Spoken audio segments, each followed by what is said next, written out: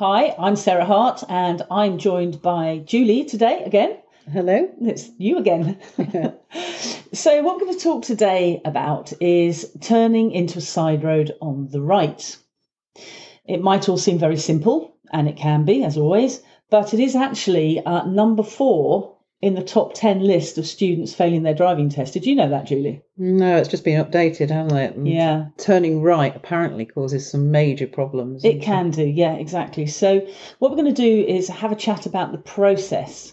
So I'm hoping now that you parents are starting to get familiar with our little ditty of MSPSL ADA, because we need to apply that. Should we just remind them what that means? Yes, of course. Yeah, I wasn't going to expect them to remember. So MSPSL ADA is mirrors, signal, position, speed, look, assess, decide, and act.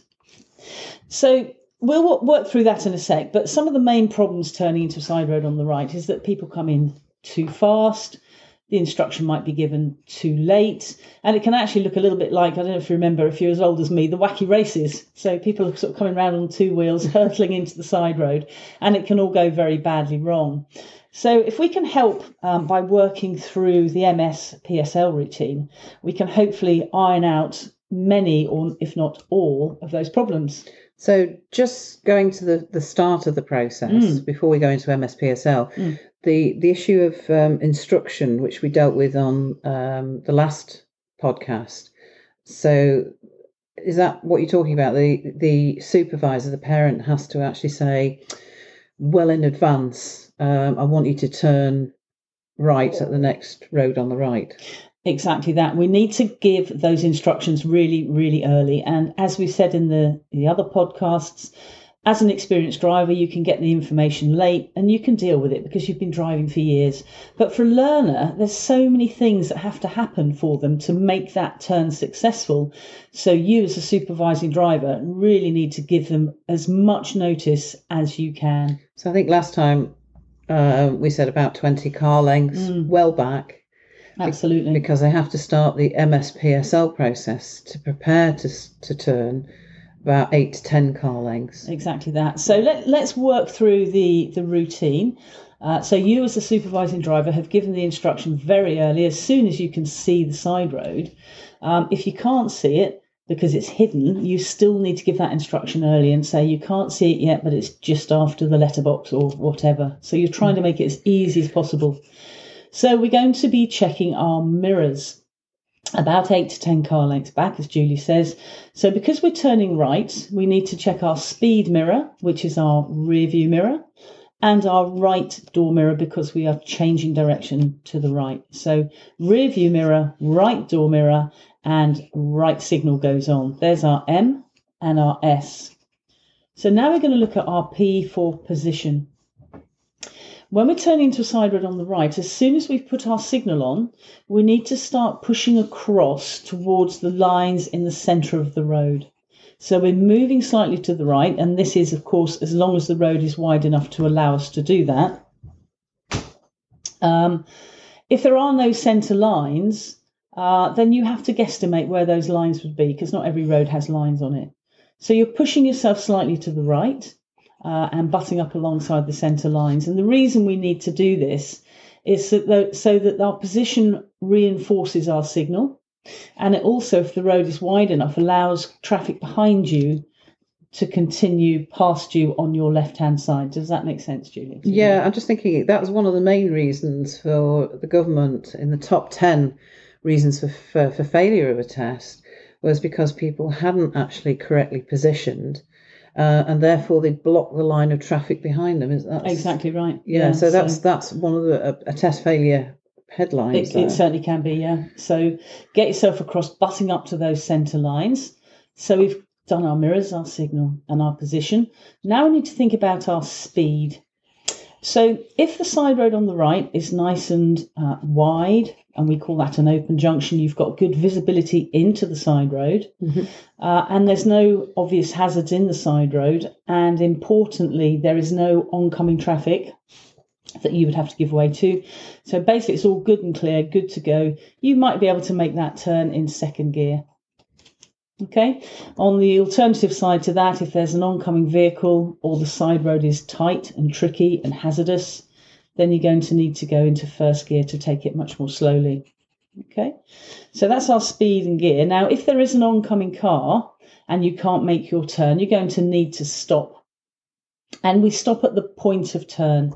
And this is where, if you were looking down on the car from above... So this is what the point of turn is? This is the point of turn, and this is an important one as well because it's very easy to get it wrong. So from above, the point of turn is when the front bumper of your car is level with the centre lines into the road into which you're turning. So let me just think about this. So the front bumper of my car is level with the centre line of the road I'm going to go into. Exactly that. And you put it up into the centre line anyway. On the road you're on. Yeah. Okay. But of course, not all your side roads will have centre lines. So again, you have to guesstimate where those centre lines would be. So you sort of take the central point between the two curbs, and that's where the centre line would be. Now, as I said, you're looking down on it from above, but you don't get that vision from in the car, from the driver's seat. So a good measurement is when the line in the centre of the road into which you're turning will just appear underneath your right door mirror. So from the driver's position, that line will just be sitting underneath your door mirror. Okay, and that's something as a parent supervising a learner, I can check with them, make sure that they've got to their point. Yeah, you'll of know turn. as an experienced driver that they're at the right position to turn. And again, one of the common problems is people stop short of that position and they turn in early, and that's going to create cut in the corner. Yeah, and the other one, I think the top 10 reasons for failing is that people start turning but then stop in the middle of the opposite carriageway, isn't it? Yeah, I mean, making a turn when it's not safe to do so. We'll come back onto that. That's quite right. So point of turn is really important. Don't steer too early. Don't steer too late, because if you leave your steering too late, in other words, you've overshot your point of turn, the driver will then have to steer madly to the right to get them round without hitting the curb. And then, of course, they're going to go onto the wrong side of the road as they enter the side road. And this is what we call a swan neck. Oh, when they go wide and then they go round, back, they overshoot, steer hard to get it round. Then they need to unwind the other way. And it looks a bit like the wacky races. They're all over the road. So the point of turn is really important. Okay. Let's have a little think about judgment as to whether it's safe to move across the road or not. This is another biggie, isn't it? Yes, it is. So the best way to judge it is for a learner, if you imagine that they were standing at that point of turn on their feet, just standing there. If there was an oncoming car but it was a little way away, would they feel comfortable walking across into that side road? Oh, that's good judgment. Yeah. So if they felt that they wouldn't like to walk across because they were going to get hit by the oncoming car, then don't drive across. Okay. The other thing that's really problematic for learners is if they've had to stop at the point of turn to give way to oncoming traffic, they've then got to move off. So they go into the POM routine, which is prepare. So that's first gear, getting ready to go. If the pause has become a wait, then we apply the handbrake. But the difficulty for them here is now they've got to move off slowly. So that's going to be that clutch control. But they have to steer quite fast because we want to try and get a nice right angle steer into the side road. So they've got to move their hands fast, but keep the class slow with their feet. And that is really, really hard for a learner to start with. If I'm supervising a learner as a parent then, and they've come to a stop, is really get them into that POM process. So prepare, observe, move off, but ensure they have quick hands on the wheel, but not quick fast feet. Hands, slow feet. So they've got to keep that clutch still on bite. And what a learner will be doing, they'll be concentrating so hard on the steering that they'll bounce off the clutch. And then we all know what's going to happen then. They're going to go either stalling or careering into the side road, hence the wacky races. So what can a parent do at that point to help? I would be encouraging them before they move off to remind them to keep their feet still on that clutch. Just keep that clutch still. Keep the pressure on the clutch, and that will keep the car slow to enable them to make a nice right angle turn. But of course, that's easy to say and quite hard to do because there's a lot of things going on for them at that point. Okay, so reinforce that they need to keep it really slow. Yeah. Yeah. Slow car, fast hands. And the other really important thing is to make sure that you've checked the side road before you commit to your turn. Because if there's anything going on in the side road that's going to create a problem for you, you might be better to wait at your point of turn until the problem's cleared in the side road. Okay, so there's a woman crossing the road. Yeah, exactly. Or there's a car coming up which is between parked cars. Yeah. So all these things you would consider stopping at your point of turn. And that's our LADA, our looking, assessing, deciding and acting. Mm-hmm. And another really key thing as well is when you stop at your point of turn, make sure your wheels remain straight. A lot of people will put some right steer on there because they feel it's going to help them get across. They're getting ahead of the game with the steering. But one of the problems with that is that if you're very unfortunate and you get rammed up the back end while you're waiting at your point of turn and your wheels have some right steer on, unfortunately your car is now going to push to the right and then your passenger is a sitting duck right in front of the car that you were waiting to give way to. Okay, so that's a real safety. Yeah, it certainly is, yeah. And it's a more common accident than you would think. Okay, so always keep your wheels straight when you're at your point of turn. Yeah. So we've made our turn, either in first or second. We're nice right angle steering, so we come in nice and straight into our side road. Once we've straightened up the steering, and then it's new road, new mirrors. So rear view, what's happening behind me, and right door mirror to see if anyone's overtaking me. Okay, so the MSPSL process, which is our core driving process, is really critical, isn't it? Yes, particularly the P for position. Yeah. And as you quite rightly say, it's number 4 on the list of the top 10 of reasons for failure, positioning, turning into a side road on the right. I think it's also one of the main, I think it's the 34% of all accidents are caused by the observations and positioning. Yeah, observations at junctions are critical. Yeah, obviously. And it's interesting that only 45.9% of students pass their test first time. And, you know, that would be a reason for a lot of people failing. So getting it right is really important. But again, it's getting it slow, getting control early on, nice early instruction. So just to summarise then, would you like to do the summary of today? Yeah, so we've talked about turning into a side road on the right.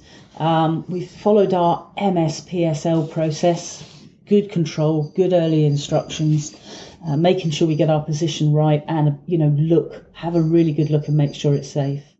Okay. Make sure your positioning on approach is good, so that you're not blocking the road. Yeah.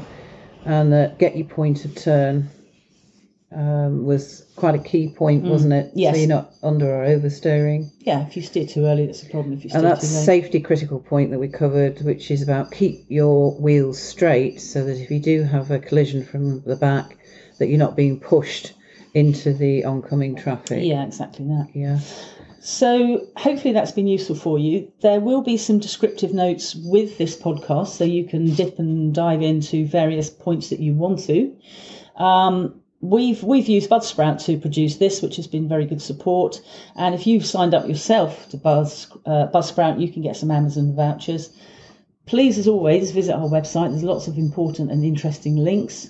Feel free to contact me or Julie on the phone number, which is 0791 9488 360, or my email address is sarah@sarahhartdrivingschool.com. And we've got some exciting news, haven't we? We have. About Skillzone opening up soon. Yes, so keep your eye on the ball, chats and chapesses. But thank you very much for listening. Okay. The exciting news was that we're about to launch some extra support for parents. So if you keep an eye on our website, we'll give you a more update on that. Yeah. Cheers.